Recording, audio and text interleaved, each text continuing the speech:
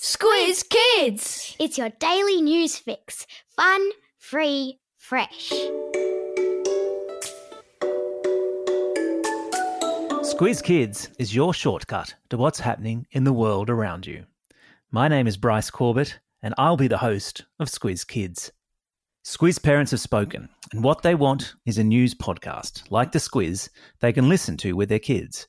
And so, from January 28 this year, as Australian kids head back to school, they can do so armed with the knowledge of what's going on in their world as we launch a new daily news podcast, Squiz Kids.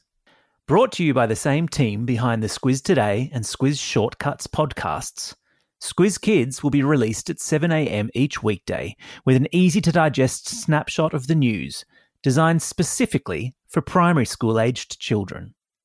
In under 7 minutes, it'll give your kids the rundown on the big news events unfurling around them. And while we won't shy away from hard news stories, we'll also make sure there's plenty of kid-friendly content from the worlds they inhabit too. And all of it delivered, as per the Squiz's signature style, with positivity, humour, and strictly free of opinion. So, make Squiz Kids a part of your daily routine. Play it over breakfast. Listen to it on the school run, or, if you're a teacher, play it in the classroom. Because it's a kid's world too.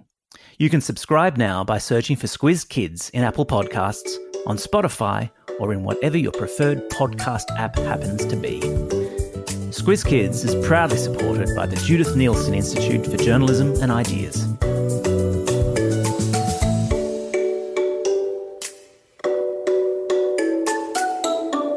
Squiz Kids! It's your daily news fix. Fun, free, fresh. A quick message now from our podcast partner, BHP. Across the next couple of weeks, we'll be talking to Squizzers about BHP and the work they're doing to provide the materials that we need to transition to a low-emission economy for the energy transition.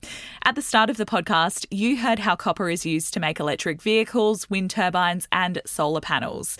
So when it comes to producing it, reducing emissions is a priority.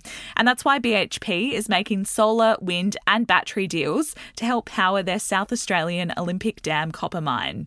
It's happening now at BHP.